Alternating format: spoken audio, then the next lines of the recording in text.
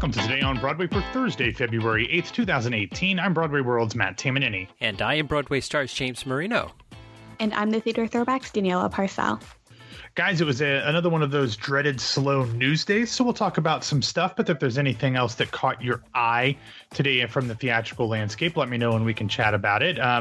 Otherwise, just leave people with some nuggets and the dazzling conversation that the three of us always have. Yes. All right. First up in the news, Harry Potter and the Cursed Child completes latest round of ticket sales.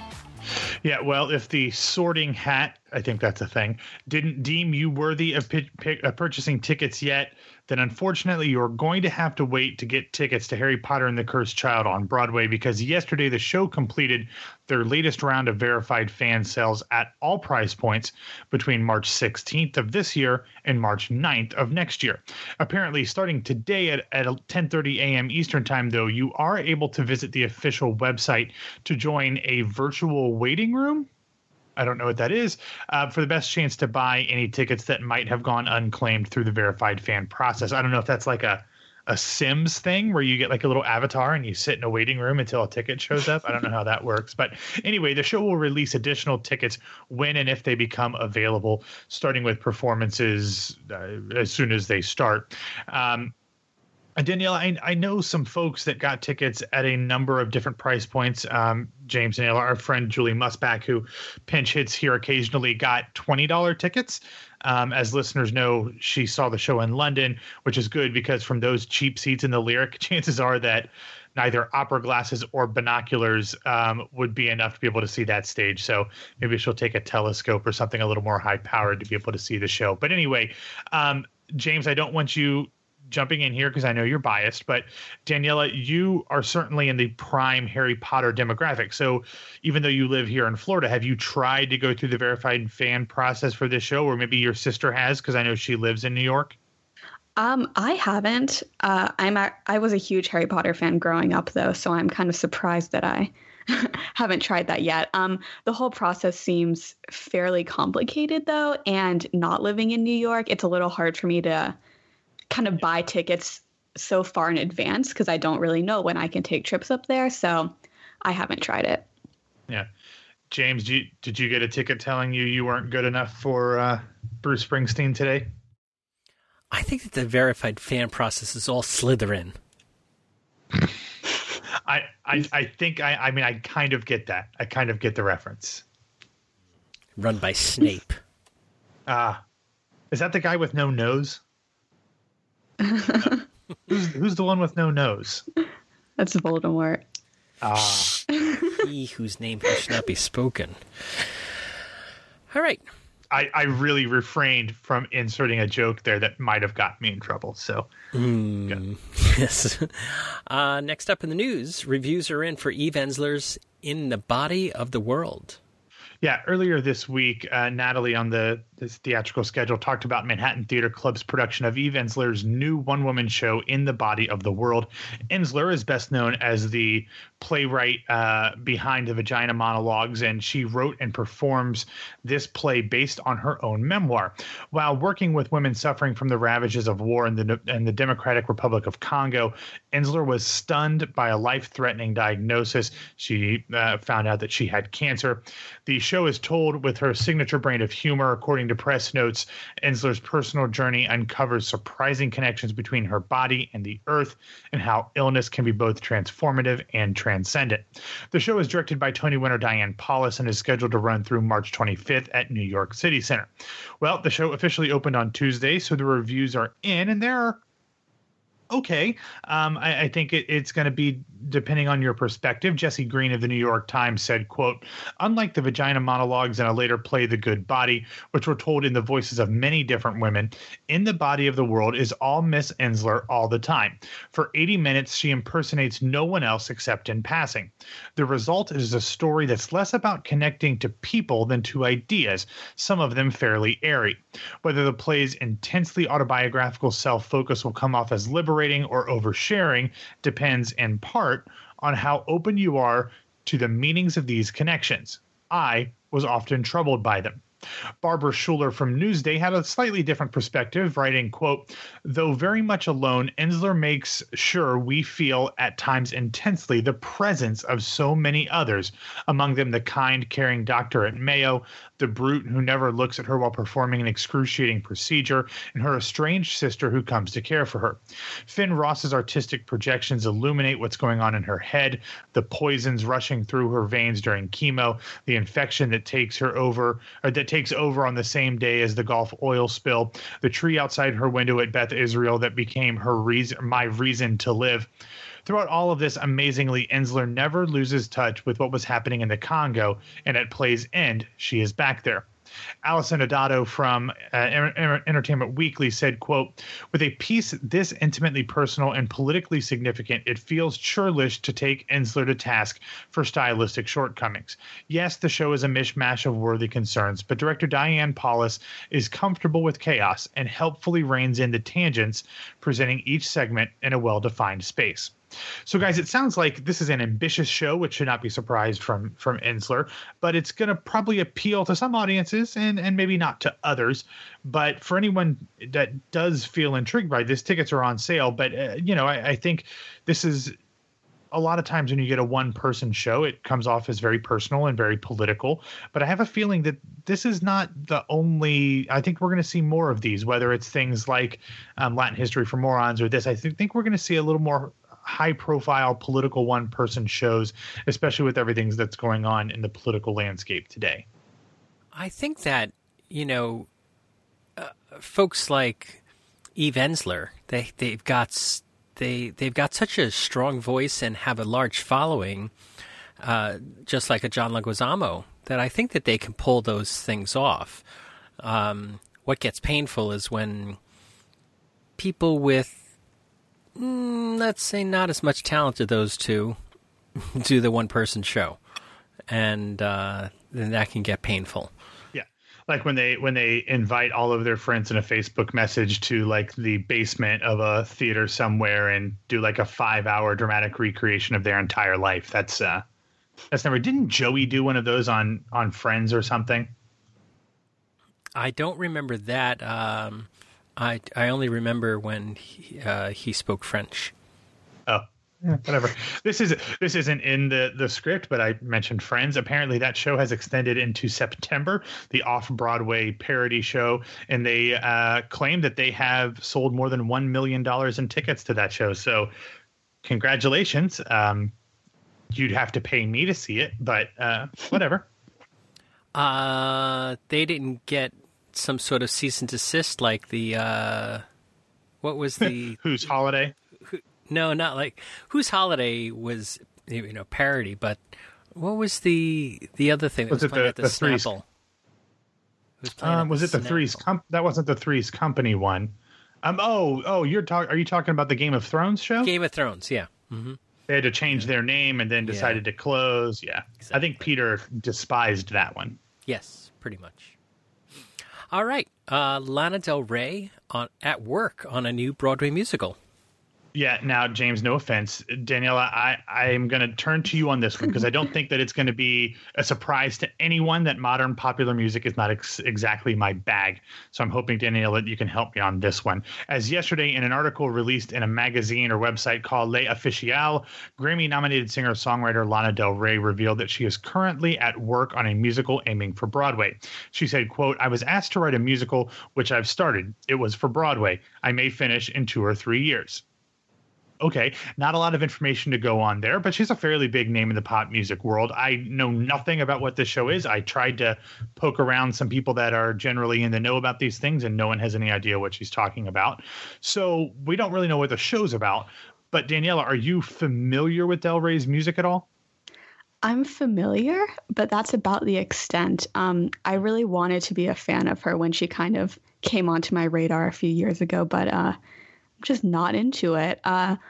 That said, I feel like this could be interesting, but I don't know. I don't know. What style, like how would you describe the style of music? Because I feel like a lot of people, when people said, oh, Sarah Bareilles is writing a musical, a lot of people said, okay, I don't know a ton of Sarah Bareilles, but I know Brave. I know some of her other songs, and they sound like they could be show tunes. Is Lana Del Rey in that same singer-songwriter category?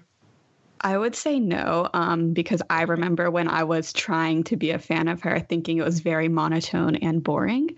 But that was a few years ago. Maybe she's changed. I don't know. I'm optimistic. Something has changed within her. Something Yes. is not the same. Okay, well, we'll see what happens with this. A lot of pop stars try their hand at theater pieces, and we think they're going to be these huge, great things just on the strength of their name, and then they never end up being any good. I'm looking at you, Sheryl Crow and Diner. But we'll see. I'm interested to see how this progresses. All right. James, was I wrong in assuming that you didn't know anything about Lana Del Rey? No, I happen to know a lot about Lana Del Rey, but I just ignored your ignoring of me. Okay, fair enough. Sorry about that. Alan Cumming to return to Cafe Carlisle this summer. Yeah. Now, speaking of music and hopefully great music, yesterday it was announced that the incomparable Tony winner Alan Cumming would be returning to New York's Cafe Carlisle this summer for his new show, Legal Immigrant. Running from June 19th through June 30th, the show chronicles Cummings' journey to becoming an American citizen in 2008, with stories and songs about his life and loves in his adopted homeland. Tickets range from $90 to $200 and are available now. Now, James, I think the last time he did a show at Cafe Carlisle, we talked to him on an episode of This Week on Broadway that I happened to be on. That was Sappy Songs, Sappy Love Songs, something like that. Alan Cummings, Sappy Songs, is that it? Yeah. So that went over great at Cafe Carlisle. So if you want to see him, definitely get your tickets. Now, James, I assume when you think of Cumming, do you think of him in Cabaret as the MC? Is that how you picture him most? Yeah. Mm-hmm. Yeah. Danielle, what about you? You're of a different generation than James and me. He's had this hugely varied career, from Cabaret to The Good Wife to playing Rooster in the Annie TV movie. When you think of Alan Cumming, assuming that you think of him at all, where do you associate him most? Definitely Annie. I think that movie was probably my first exposure to Alan Cumming, so I haven't let go of it. I'm sorry about that. Interestingly enough, when I was living in Georgia, the woman now who played Annie actually played Sally Bull in a production of Cabaret there. I didn't see it, but anyway, comes all full circle there around Alan Cumming and Cabaret. We have highlights of Hey Look Me Over at Encores. Yes, we do. That Encore's show started performances last night, and there's a lot of people who are going over and looking at this one with slightly skeptical eyes, because this is something different than what Encore's does. But there's a very nice kind of highlight B-roll package with a bunch of different songs. It opens with the thing that I have a feeling that if I saw this would be my favorite thing there, and that is Bob Martin as Man in Chair doing narration. I'm very much on record as loving Man in Chair and feeling a kinship to him in many ways. But they've got also the performances by Alexandra Soka, B.B. Newworth, Carolee Carmelo, Vanessa Williams, and some other highlights in there as well. So if you are heading over to City Center this weekend to see Hey Look Me Over, check out those highlights. James, I'm assuming you haven't seen those yet, but Daniela, I know you watched them. Is this something that has any? Did you recognize many of those songs at all? Because I have to admit, like I listen to a lot of show tunes. I listen to Sirius XM all the time, and maybe out of the 5 or 6 songs that were in there, I probably was only familiar with 2 or 3. Were any of these things songs that were familiar to you? No, honestly, none of them. I enjoyed the video. I thought it looked like a lot of fun and like something I would like to see, but I was not familiar with any of it. But I think that's the point. Yeah, no, absolutely. That is definitely something that Encore strives for. Mm-hmm. They're trying to bring shows that are lesser known to a wider audience. James, I know you were trying to figure out if you can go. Are you going to be able to make it over to see Hey Look Me Over at City Center this weekend? It doesn't look like my schedule's going to allow me to get there, but it sounds like this selection of songs is like a nice dessert cart where you can sample a little of everything that's very good. Yeah, and there's more than just songs too. There's dance numbers. There's also book scenes from a lot of these shows as well. So James, I'm hoping somebody, whether it's Peter or Michael or Jan or whoever you're having on this weekend for This Week on Broadway, will be able to who maybe they've seen it and will be able to talk about it, because I'm interested to hear how this whole amalgamation of stuff worked out. All right, Daniela, why don't you give us the theater throwback? Right. So this one's actually a little bit of a downer, and I apologize for that in advance. But today we are going way back to February 5th, 1908. This was the birthday of conjoined twins Daisy and Violet Hilton. Daisy and Violet were theater stars themselves, as well as the subjects of the musical Sideshow. The Hilton sisters began performing as early as age 3 when they toured the UK under the name the United Twins. They did not have a good early life, however. Pretty quickly after they were born, they were bought from their birth mother because their new mother saw some kind of commercial potential in them. It's really not a good story. It all started when the new mom would put them on display in the window of a local pub with the hopes of bringing in customers. And then she and her husband taught them to sing and dance at a very young age so that they could get them onto a stage in front of audiences as soon as they could. So for the most of their adolescence, the sisters lived this pretty awful, exploitative life. They had no autonomy, no control over their lives, and were forced into these vaudeville performances by their parents. They did have a pretty big win in 1931, though. By this time, their mother had died, and they were being managed by her other daughter. They were also making a ton of money by this time, but obviously their managers kept it all. So they decided to sue, and after a very high-profile trial, they were released from their contracts and finally free. After that, things did start to look up for them for a little bit. Their career definitely faltered, but honestly, that wasn't such a bad thing. By 1961, their entertainment career was pretty much over, and this is actually not a very happy ending either. They were apparently stranded by their agent at a drive-in theater in North Carolina, and with no income or no way to get home, they started working at a grocery store there until they passed away in 1969. So fast forward to 1997, when the musical Sideshow opened on Broadway at the Richard Rodgers Theater. Written by Henry Krieger and Bill Russell, the original production starred Emily Skinner as Daisy and Alice Ripley as Violet. The musical is pretty loosely based on the sisters' lives, but it's a really great nod to these two people who had to endure such a painful life full of just exploitation and disrespect. The original Broadway production of Sideshow ran for only 91 regular performances, closing on January 3rd, 1998. The show was revised and revived pretty recently in 2014, but unfortunately it suffered a similar fate as the original production and closed after just 56 performances. I really liked Sideshow, the original production of Sideshow. I saw it a number of times. They did a bunch of productions of it as well. And I think it's a show that will find its audience eventually. And I know that lots of theaters do it. It's got just great roles for the two women in it as well. What were you going to say, Matt?